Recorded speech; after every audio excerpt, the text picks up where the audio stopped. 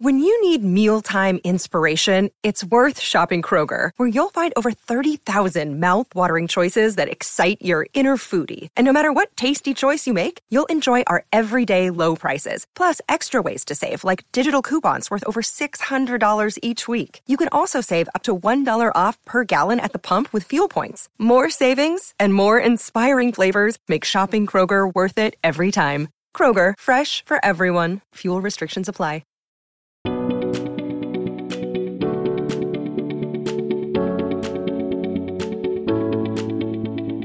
Hello, everyone, and welcome to Uplifting Impact's podcast. I'm Deanna Singh, founder and chief change agent with Uplifting Impact, and I am so excited to be hosting you today as we get to do a deeper dive into our journey of what makes this world more diverse, more equitable, and more inclusive.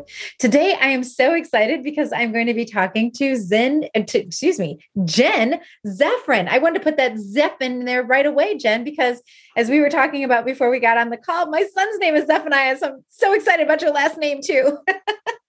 So today we're going to be talking to Jen, and Jen is actually at Match Group. She is the head of diversity, equity, and inclusion, and she is responsible for developing and implementing programs to achieve Match Group's diversity goals. Now, she has done a lot of things before coming into this role. She most recently served as the diversity and inclusion business partner for technology at Uber Technologies. And prior to that, she was a private DEI consultant for brands like Unilever and the Levo Institute. She also served as Visa's Director of Diversity and Inclusion and developed their first leadership development program for underrepresented communities. And I love this. She actually helped Visa put together their first appearance in San Francisco's Pride Parade. Now she is in her hometown, Brooklyn, New York, and we are so excited to have her on the show. Welcome. Thank you so much for having me. And don't fret, there are actually a few people in the world who refer to me as Zen Jen. So that's okay. I just had to get that Z out there. My children are always like, there's Zephaniah and Zion, and they're always like, we don't meet people who have Z's in their names. So I think I was just, that's that mom in me. So Jen, one of the things we like to ask our guests is, what brings you joy? Like, what is something that makes you smile? Initially, just meeting you here. So something that makes me smile. Well, shoes. So if I'm going to be honest, a gorgeous pair of shoes, but honestly, my work brings me a lot of joy. Being able to make that impact on someone's life. And especially in the past year and a half, it's been a really intense world in diversity, equity, and inclusion. A lot of people are maybe waking up to how DE&I affect them in the workplace and affect their teams in the workplace. But it's something I've been involved with and working in for over a decade. We won't put much more time around how much time that's been, but my work brings me joy. And even at the most stressful times, if there's one person, there's one story, there's one thank you, that somehow carries me through. Whether it's through the week, whether it's through 5 years, it doesn't matter. It just helps me, reminds me of the impact and work I'm making on the world. Aside from that, certainly a really lovely beach vacation out on, Cape Cod or Cabo San Lucas, whatever it is. But definitely the little things, whether I remember really, really early on in my career, we were working on a return to work program for moms specifically. And we were working with an external company. We had the budget, and that was fantastic. And I think it was my manager who mentioned something about the working, the other parents, right? So the spouse and like, okay, well, maybe let's do a breakfast or something. And it wasn't something that was given a lot of budget or a lot of screen time, but we put together a working parents breakfast, and we had a dad come in the room, and he started to like tear up and shed tears because this was the first time, he said, that someone had asked him how he was doing in the past 4 months. Wow. And he's like, I've been receiving coats and I've been holding diapers and I've been doing all of this, but no one has said, how are you? And that just said to me, okay, even if you get everything else wrong today, that person realizes that they exist. And that's because you gave some thought to this process. So that brings me joy. I love that too, because I think so often we get into these situations where people just want to be seen. Right. And I think that that's what's so pressing to me when I try to explain to people what it feels like to be an underrepresented or marginalized person inside of a company. Like, you could walk through your whole day and nobody says anything to you. Nobody speaks to you. Nobody smiles at you. And those are the things that make us human, right? Those are the things that give us the motivation to show up and do. And that weighs on you. That's hard. It's hard to be always on the outside. So yeah, that intentionality and just being able to share with people, I see you, I'm here for you. I thought about you. You were important enough to include. Yes, that's absolutely it. And there are large companies that I know in the middle of Manhattan, New York, and you go upstairs and you're still the only one. Believe it or not, I've put like being in DE&I, like I'm the only one. And if one of my colleagues on my specific team doesn't show up, like I'm going to be the only one in that office that day. And someone passing by the desk and saying hello, or someone even just giving you the head nod, and people of color. We all kind of know the head nod, especially if you're in New York, you'll often see the head nod on the subway or something like that. But that acknowledgement of, I know, you know, it's huge. It gets you out of that zone. So that brings me joy. That's awesome. That brings me joy too. And I'm so glad that you're around to do that for other people too, because it is important. It is important that people get an opportunity to be seen. That's part of being able to function. You know, you need that recognition. So can you tell me, you know, when we think about diversity, equity, inclusion, we talk about these big words, diversity, equity, inclusion. What does it mean to you? And why do you think it's so important? Why have you dedicated so much of your professional life and your personal life too, right, to these topics? Very early on, it was just diversity. And then it became inclusion. And then it became diversity, equity, inclusion. Some are added belonging. And I think they're all parts of the same coin, in that diversity to me means it's your experience, whether it is something that you are born with or born into. And I think about that as being a woman, being a Black woman, being a Black woman whose parents are immigrants, whose siblings are immigrants. All of those are part of my diversity. And then I think of the things that I've acquired through my life, right? So the pieces that whether it's traveling or languages you've learned, or so all of those are part of my diversity. And then when I think about equity, it's about having the opportunities and having access to the opportunities such that they're equal to those who are my peers. In my past life, or I guess during my time as a DEI professional, I've written a book on millennials in the workforce. And I think about, and I guess I've been called a geriatric millennial is the term for folks like me. I got that before too. I was actually called a grandma millennial. And I was like, is that a word? Is that a thing people say? And it was right. 30 seconds before somebody put me on a camera.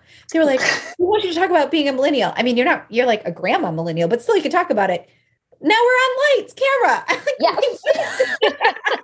Oh yeah. I sent the term around to all my friends. And I said, just so you know, when we, at first we'd be like, oh, millennials.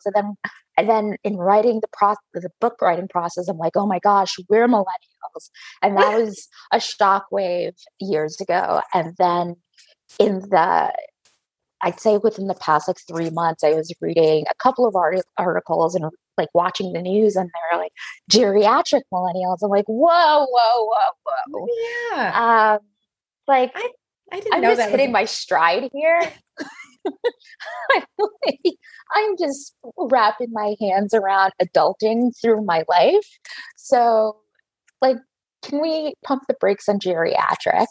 But anyways, so thinking about like that cohort, right? Yeah. And so have I had like equal access to the same things as everyone in this cohort has?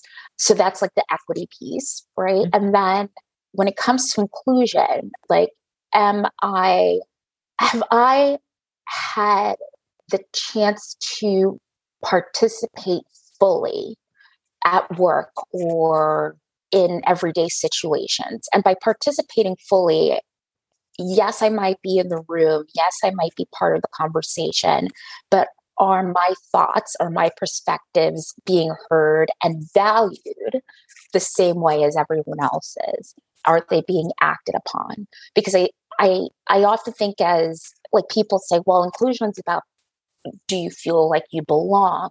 For me, and in the work that I do, and in the way that I think about inclusion, it's not just if the person feels like they belong, but if their manager empowers them to belong, if their company empowers them to speak up and to be a part of the solutions, and not just the diversity, quote unquote, diversity solutions, but part of the business solutions. Right. So that's how I think about DE&I. So separately. I want to go back to this book that you wrote. First of all, what's the book name? It's called Misunderstood Millennials, the Other 91%. And it talks about millennials in the workforce and how, for the most part, people, especially at the time, thought as millennials as being the me generation and this really selfish and self-gratified like generation.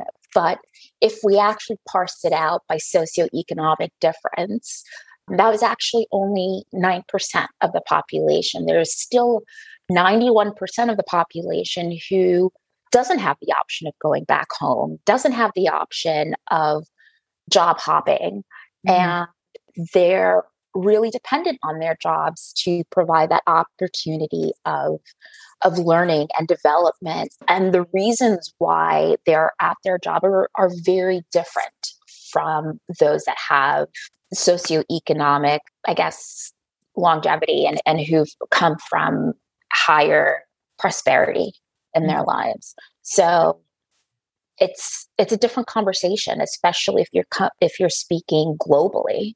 Right. And that's kind of what the book talks about. It's fascinating because, like a lot of times we try to help people understand that when we're talking about diversity, people often talk about race or sexual, orientation, or they'll think about some of the identities that we talk about. There's some identities we talk about more when we're talking about diversity, equity, inclusion. But one of the things that people sometimes forget is that there's also this whole conversation about age, even the conversation we just had a minute ago, right? Like throwing a word in, like, what do you mean when you're saying geriatric? What's the implication that you have there, right? And how these words get like used and misused as we talk about age, and how sometimes people have these perceptions, whether you're just beginning in your career or you're near retirement, right? Like that people have these perceptions of what you can and cannot do based on your age, and also what expectations they have for what they're supposed to deliver for you. Exactly. That's huge. And I find that people forget that millennials are in their 40s. Like, Yeah. so geriatric millennials, I guess, are those who are approaching 40 and who were 40. My friends forget it, right? When we're having conversations that we're talking about people who are And they're living leaders. their life. Yeah. And Yeah. they're taking on these roles. And yeah. And we're no longer talking about people who are just coming into the workforce. That's the Gen Z population. And those are people who are, still maybe one job in, maybe two jobs in, but certainly much, much more junior in the workforce, probably. And that for the most part, the millennial population is well in, and they're I guess you can call it the rubber band population for the baby boomers, because they're usually their children. And as we lose, maybe in the US alone, 10,000 baby boomers a day from the workforce, we're replacing that strength with the next highest population, which is the millennial population.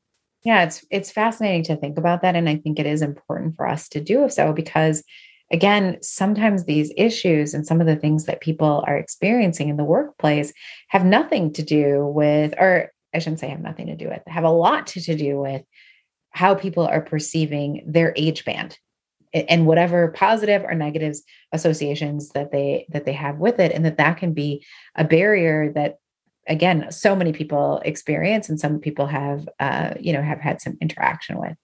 So we're almost at the end of our time, but I do have one other question I want to try and sneak in here.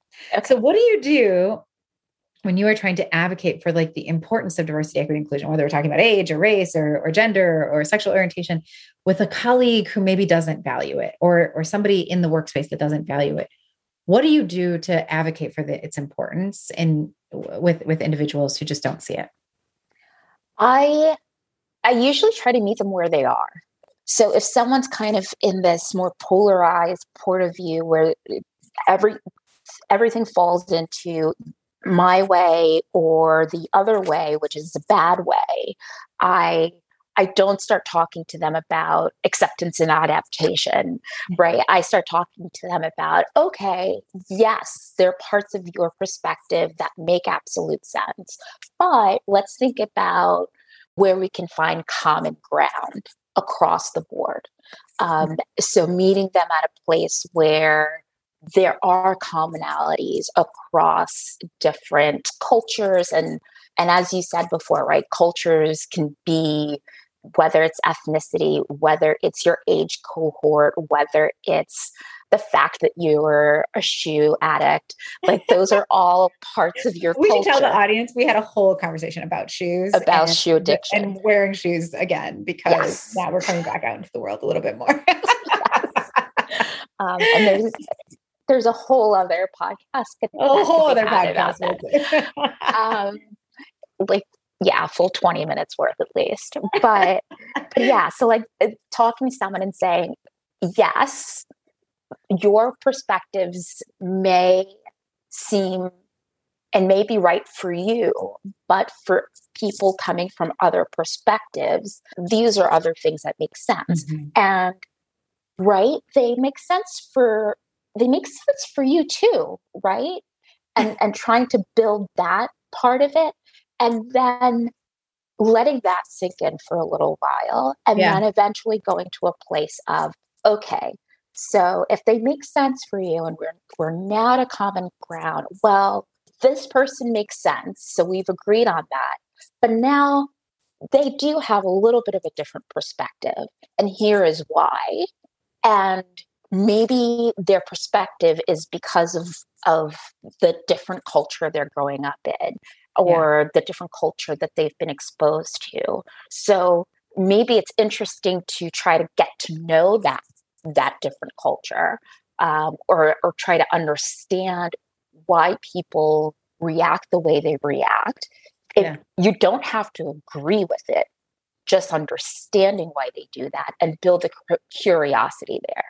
Yeah. And that's kind of how I start to build that advocacy part for it. I don't try to jump in and says, well, you should believe and you should no one has to do anything except for pay taxes and die. And technically not everyone pays taxes, as we're learning. So we just kind of want to get to a place where we open people's eyes to that there are different perspectives and getting there. Yeah. Let's figure out a way to get there together. Well, this has been just awesome. It's been so awesome to get to hear you share some of these ideas more, to get to know you better. I know that our audience is probably wondering how they can get connected. So what's the easiest way for them to stay connected to all the things that you're doing? So I have to say, as a geriatric millennial, I am a Facebooker. I am getting up on Instagram. I am, but you can find me on Facebook. You can find me on LinkedIn. Is the best place to reach me. That is definitely where I'm most available, and where I'm on at least every day. So fantastic. So what we'll do is we'll make sure we put all those links. And so you can find Jen in all the places where she's active, and you can follow her work. We are so glad, and we're just so thankful for you being here. So thank you very much for your time today. And to all of you who are listening, we're so glad that you were able to join in for this week's episode of Uplifting Impacts podcast. We all believe that we need to have more people up there uplifting the impact. And in order to do that, we're asking that you would consider sharing this information and sharing this episode and commenting on it on our website at upliftingimpact.com. You can always provide your thoughts. We're always curious to hear what you think. And please feel free to share those with us on the website or share those with us at LinkedIn. You can do that with Justin Ponder, who's our co-host and my husband, or you can do that with me, Deanna Singh. But until next week, we are so glad that you're here with us, Uplifting Impact. Thanks, and we'll see you soon.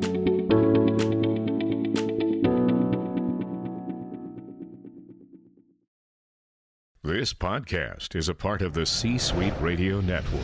For more top business podcasts, visit c-suiteradio.com.